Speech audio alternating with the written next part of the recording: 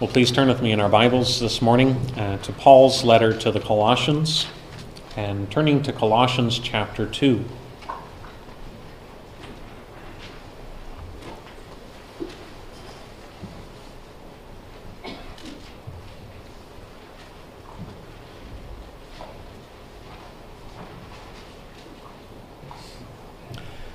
Colossians chapter 2. This morning we're looking at verses 16 and 17, but we'll begin our reading back at verse 8.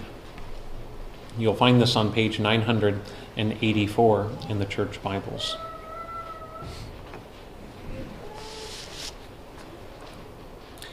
See to it that no one takes you captive by philosophy and empty deceit, according to human tradition, according to the elemental spirits of the world, and not according to Christ.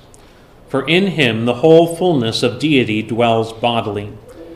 And you have been filled in him, who is the head of all rule and authority.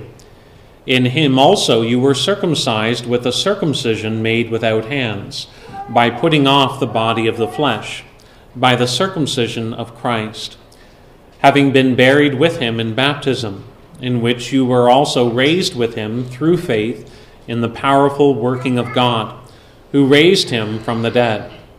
And you, who were dead in your trespasses and the uncircumcision of your flesh, God made alive together with him, having forgiven us all our trespasses, by canceling the record of debt that stood against us with its legal demands. This he set aside, nailing it to the cross. He disarmed the rulers and the authorities, and put them to open shame, by triumphing over them in him. Therefore, let no one pass judgment on you in questions of food and drink, or with regard to a festival, or a new moon, or a Sabbath. These are a shadow of the things to come, but the substance belongs to Christ.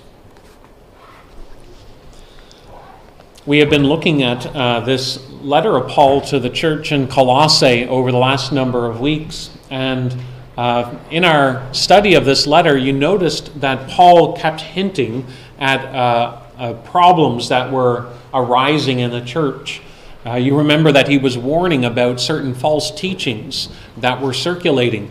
And that's why Paul said earlier to be aware, not to be deceived by plausible arguments. There were some things that were being said that weren't to be accepted, even though they had a degree of plausibility to them. You remember that he went on later and he said not only to be aware of these plausible arguments, but then he warned about being taken captive by philosophy and human tradition that set themselves up in the place of Christ. So there was certain teachings that Paul wanted people to be on guard about and not to give into, not to embrace themselves. Well, this morning we want to begin to look at more directly some of those teachings that were circulating in Colossae in the first century.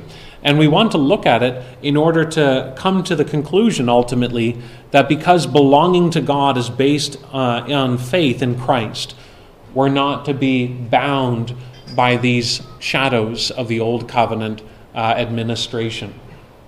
And so we want to look at verses 16 and 17 this morning in two thoughts. We want to think about the shadows, and then we want to think about the substance.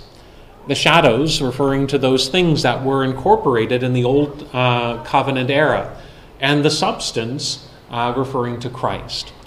And what Paul is trying to do is to say it's not by embracing these things of the old covenant that one makes one's access to God, one finds one's acceptance with God, but rather it is based on our union with Christ, based on faith in Jesus. It's all about our relationship with Christ. If we belong to Jesus, then we have approval and access with God. So we want to look at those two thoughts, the shadows and the substance.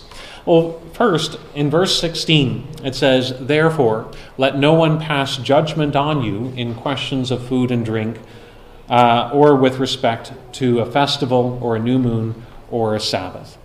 It's important that we notice the word there, therefore. Paul is taking everything that he has said in chapter 2, and now applying it to the situation at hand. Therefore what? Therefore, you were dead in your trespasses and sins, but God made you alive together with Christ. When a believer comes to believe in Jesus, a transformation has occurred from death to life. That Paul explained that transformation, you remember, in a number of different ways. That he said that it was like an inward cutting off of the old sinful nature. There's been a renovation happening inside of them, that their old way of life has been cut off.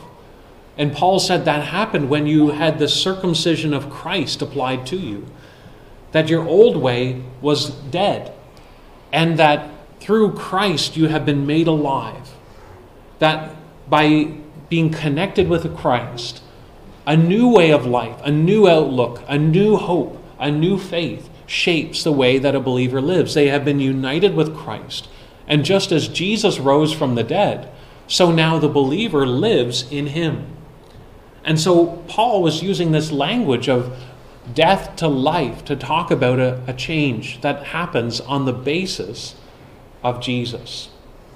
Your sinful nature has died. It has been cut off, and a new nature has been implanted, has been made alive by the work of the Spirit. You remember, he said that the record of debt has been wiped off. Your sins have been erased in Christ because they have been nailed to the cross. That if you're joined with Jesus, you no longer live with a list of condemnation over you, but rather you live forgiven in God's grace. And you remember that Paul described that for the one who believes in Jesus, they also are victorious. That the dominion of sin has been broken. That Christ has triumphed over the kingdom of darkness. And that there is victory in Christ. And so the believer now lives with hope. And so Paul has been saying all of these things in Colossians 2. You were dead, you've been made alive. You have found victory in Christ. The record of debt has been wiped away. Your old nature has been changed. Therefore, Paul says, don't let anyone pass judgment on you with respect to food and drink. What Paul is trying to get at is that the believer's standing with God is based on what they are doing with Jesus. It's not based on what they are doing with these old covenant ceremonies and rituals. And Paul is coming to the defense of the believer here, saying not to allow them to live controlled by the pressures of others. We can sympathize and appreciate something of the situation here when Paul says, don't let anyone pass judgment on you. When Paul says, don't let someone pass judgment on you, he's not meaning here criticize. He means much more than that. To pass judgment on a person is really to exclude them. It's to say that they have no place in the people of God. And it means to say that they are excluded from God himself. That's why later in verse 18 he will say, let no one disqualify you. To be disqualified means that you have no standing, that you are not qualified. And so what Paul is talking about here when he says, don't let someone pass judgment on you, he's saying, don't let the opinions of others so weigh on you that they crush you. That they say that you don't have a place with God, or that you don't have a place in the people of God because you're not observing these dietary laws. Because Paul is saying what is central is Christ, not the food laws, not the feasts, not the Sabbaths, not the new moons. It's Christ that is central. We live in a day where people talk about cancel culture. We live in a day when we know the pressure of when society at large deems something that we may believe or something that we may have done. People say that they have been canceled. They're excluded now. They're treated as the untouchables. We can feel that pressure, and we don't want to be rejected by the society or by the larger grouping of a community. But that can happen even in a church. That can happen even in a religious gathering. People can feel that pressure of being rejected by God by the opinions of others. And so Paul here is actually doing something very pastoral. He's helping the church navigate what to do when others would make verdicts about us. How do we respond? How do we weigh things? What is central? Do we just do what other people tell us to do? Or do we find our confidence in Christ? That's why the therefore is so important. Everything hinges on how we have understood union with Christ. You were dead. God made you alive in Christ. You had a record of debt. It has been wiped away in Christ. You had an old sinful nature that was rebellious to God. You've been given a new nature by the Spirit in Christ. You were under the dominion of sin, living in darkness. And now you are brought into the kingdom of God in Christ. If you are in Christ, then don't submit to a yoke of slavery. Don't live under the verdicts of others, but rather live under the will and the command of the Lord Jesus himself. And so this is Paul's whole point here. He is trying to protect the believer from being ultimately swayed by the opinions of others. The passing of judgment here, as we mentioned then, is really much more than criticizing, but it is the idea of saying a person doesn't have any belonging. It is saying that this person is not part of the people of God, and this person is not accepted before God. But in order to appreciate this situation, it's good for us to think about what Paul is really attacking here. What are the shadows that he's referring to? And you notice that he mentions 5 things. He mentions the food and drink, and then he mentions also the feasts or the festivals, the new moons, and the Sabbaths. What he's referring to here is the Old Testament dietary laws and the observance of days. The Old Testament dietary laws were something that the people of God observed, and they observed them for a couple of reasons. One reason is it was a way of demarcating. It was a way of distinguishing the people of God from the nations. It was a way in which the people of Israel would live and act and associate differently from the nations around them. And so it had a way of identifying who are the people of God. It made them different. But you remember that when Christ came into this world, Christ did away with those dietary laws. And he did that in a very simple way by saying it's not what comes into the body that defiles a person, but it's what comes out of the body. It's what comes out of the heart that defiles a person. Jesus, as Mark says in Mark 7, he declared all foods clean in principle by that very point. That the problem isn't what we eat, but the problem is rather inward in our hearts. You remember Peter in the book of Acts, when the Lord was directing him to evangelize to a Gentile, that he had a vision where he saw a great sheet with animals on it, and he was told, kill and eat. And you remember Peter objected to that. I have never eaten unclean food. Peter wouldn't do it. And that had to be repeated to him 3 times. What was the Lord doing in that? He was teaching Peter that the people of God are not to be identified with reference to how they eat. The dietary laws had served their purpose of making a distinct people. But now that the servant of the Lord, the Messiah, has come, the Christ has come, the people of God are to be identified by their relation to him, not the food.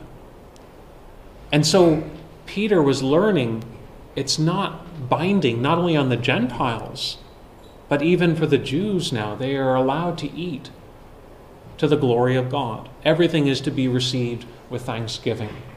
So the food law had that purpose, but in the removing of that dietary law, what the New Testament is celebrating is the removal of a barrier between Jew and Gentile.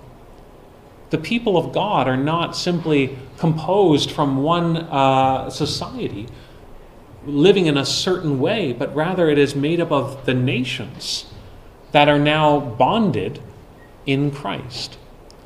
So the dietary laws had a purpose. It was to demarcate a people. This is a distinct people who live different from the nations.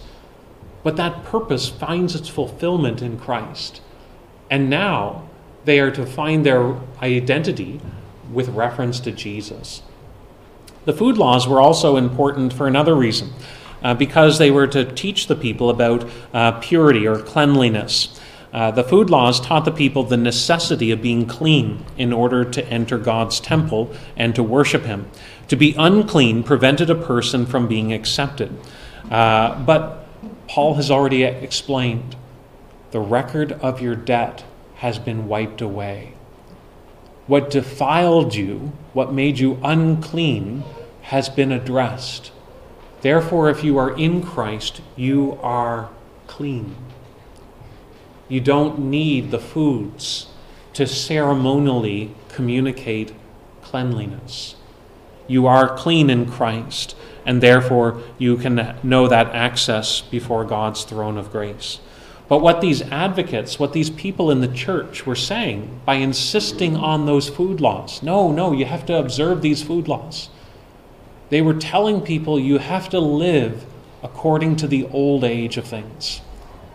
They were failing to recognize the significance of Christ's coming and how it is an inbreaking of God's purposes, a new way of living. And so their imposing of this standard was really failing to recognize the works of God in Christ. So we have these dietary laws. They were shadows. They were shadows that were meant to help the people understand what marks off the people of God. They were meant to teach the people about the need to be pure, even as God is pure. But those shadows were ultimately fulfilled in Christ. In Christ we are made clean. In Christ we are a people unto the Lord, dedicated unto the Lord. But you notice that there's three other descriptions that are given that describe these shadows that Paul is so concerned about. They are the shadows of the feast, the new moon, and the Sabbaths. Those three terms are actually to be pulled together. They belong together. And we can see that for several reasons. But as mentioned already, these terms are referring to Old Testament observance of days. We know that for several reasons. One, because Paul says they were a shadow of things to come. So he's talking about something that was part of God's purposes that pointed forward to a greater reality. So it was something that God had used. We know it's also something that's based on the Old Covenant because Paul uses the word Sabbath, which is a very suggestive word, a word that means rest. But the other thing that's very convincing is that those three words, festival, new moon, and Sabbath, all are found together as a phrase in the Old Testament many times.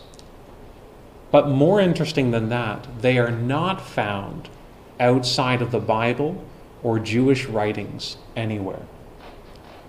There is no known instance of talking about a festival, new moon, and Sabbath outside of the vantage point of the Old Covenant faith. And so when Paul is talking here, he is talking about the observance of days being imposed on the church now in the New Covenant era. Something else that's significant is that when we step back and we think about the dietary laws, the food and the drink, or we think about the festivals, the new moons and the Sabbaths, all of those terms are connected to the temple. They're all about how we have access with God through the temple.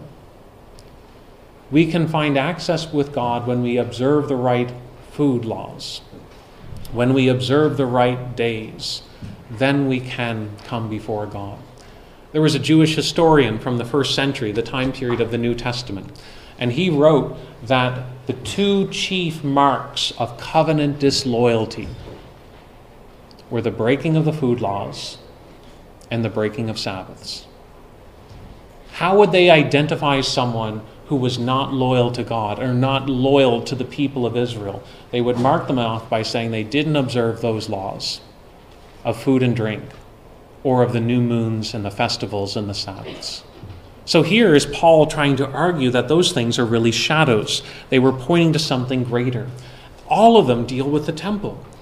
But we already looked at how in Colossians, Paul says in chapter 1 and verse 19, he says that in him the fullness of God was pleased to dwell, that Jesus is the fulfillment of the temple.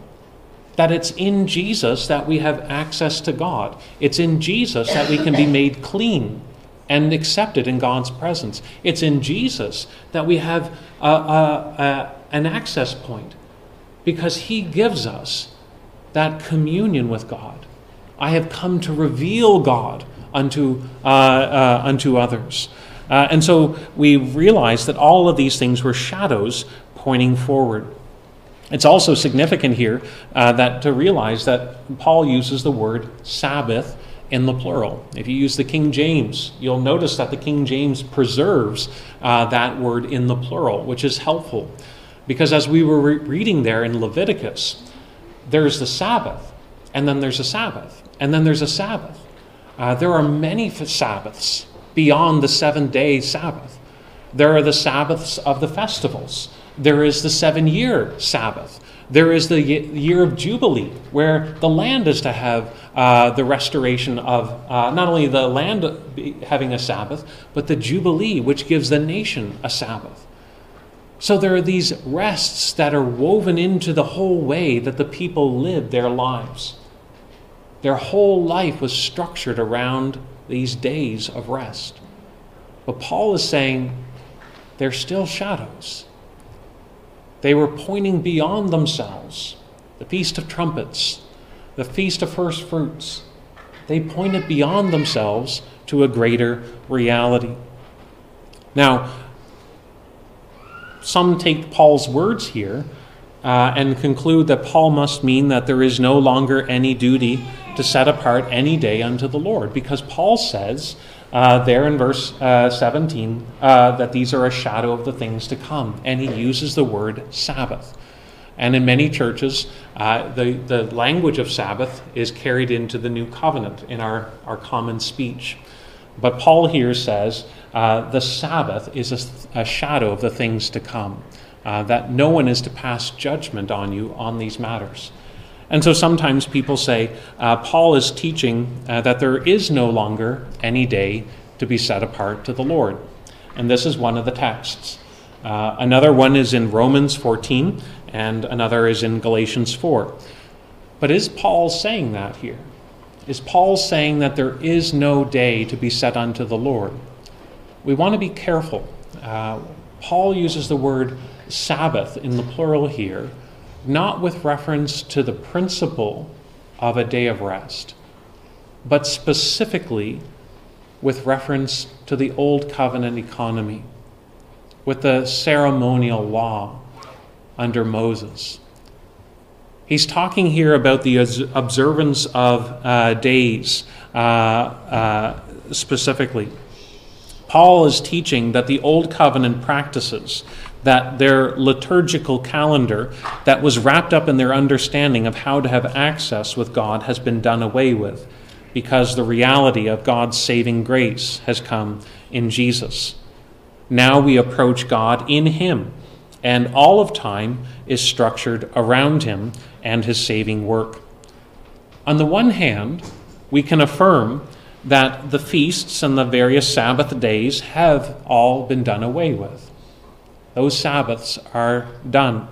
But at the same time, we want to affirm that there is still a principle of rest that is to shape the way that the people of God live. Because the Sabbath is bigger than the ceremonial law. The principle of rest is something that's not rooted in the ceremonial law. It's rooted in God's work in creation. That, as one person says, the goal of this creational pattern predates Israel's Sabbath. It was partially expressed in the nation's Sabbath, but it continues on after Israel's institutions, and it find their completion and are abolished in Christ. In other words, when Christians set apart one day in 7, that's not based simply on the practice of the Old Testament in the nation of Israel. It's established on how God created the world and gave a pattern for humanity to follow. In 6 days, God created the heavens and the earth, and then he rested from his work in order to reflect and to contemplate and to enjoy what he had done. That pattern becomes a pattern for all people at all time. So when we come to the New Testament, and Jesus is asked about the Sabbath, what does Jesus say about the Sabbath? He says in the Gospels, Jesus teaches us that the Sabbath was made for man, not man for the Sabbath. 2 things stand out there. One, Jesus says that the Sabbath was made for man. He didn't say the Sabbath was made for Israel. He said the Sabbath was made for humanity.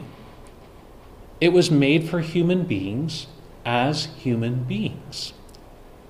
That the principle of rest is a principle that God ordains for all of creation.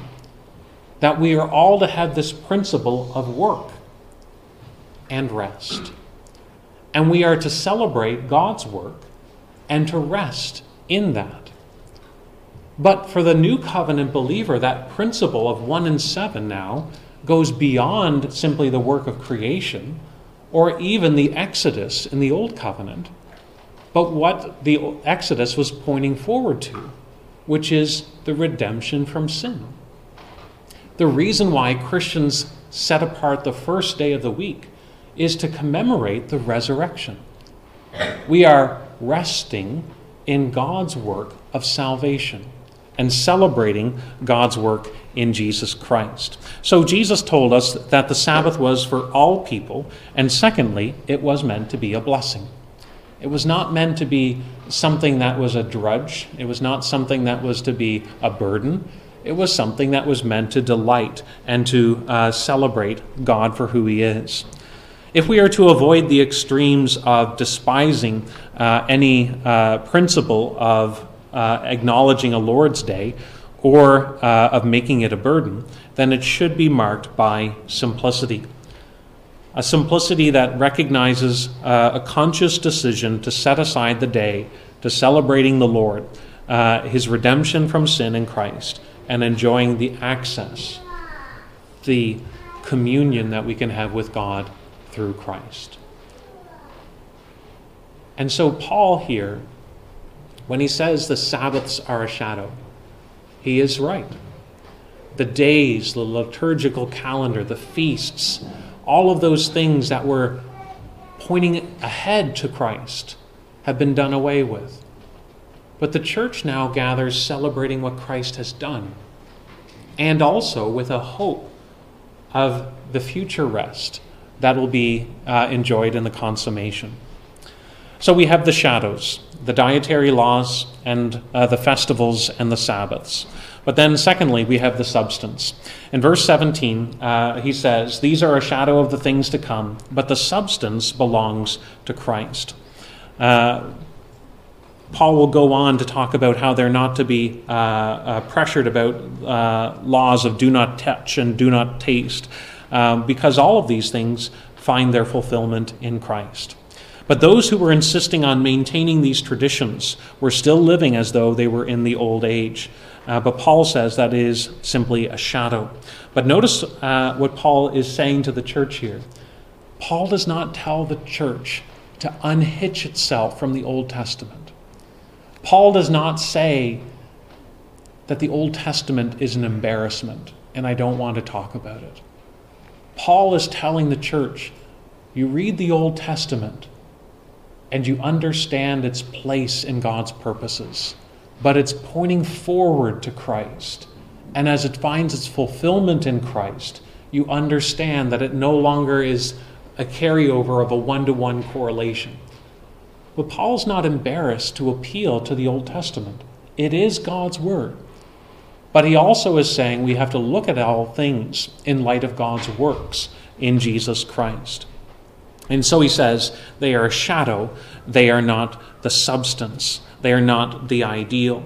But just think about that language. You young people, think about if you were outside and it's a sunny day, and you're outside and you see a shadow, and then you look up instinctively and you see someone's there talking to you.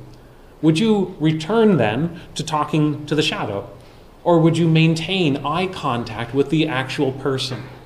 You would know the difference. The shadow is not the person is the person. And I'm going to talk to the reality. I'm going to talk to the person right there. Paul's arguing the same thing. These things were a shadow, but the reality has come. So interact with the reality. And he says these things were shadows. The substance, the reality, is Christ. Now, the word Paul uses here is a word that normally is the word body. But since he's contrasting it with shadow, you can understand why many translations use the word substance. It stands opposite to a shadow. The real thing is Christ, and that is what we should be focused on. And so he says it's only in Christ that a person can be accepted in God's presence. The same principle applies to all of us, even for the people living in the first century. To fail to live in light of Christ is to fail to understand the reality of God's works. To be fixated on anything else is to distort how it is that we can come into God's presence.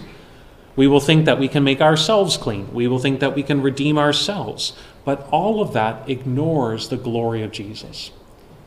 This is why people, when they get so offended at the thought that they cannot save themselves because they were a good person, they don't see that they're trying to detract from the glory of Christ. They're so fixated on what they have done that they're not realizing the reality of God's works in Jesus. The glory that should be given to Jesus, they are wanting to give to themselves. And Paul here is telling us that the substance belongs to Christ. In him we have redemption, the forgiveness of sins. Very quickly, he says not only that the work is found in Christ, but we can also say the word belongs to Christ. Again, the word that Paul uses here is the word body.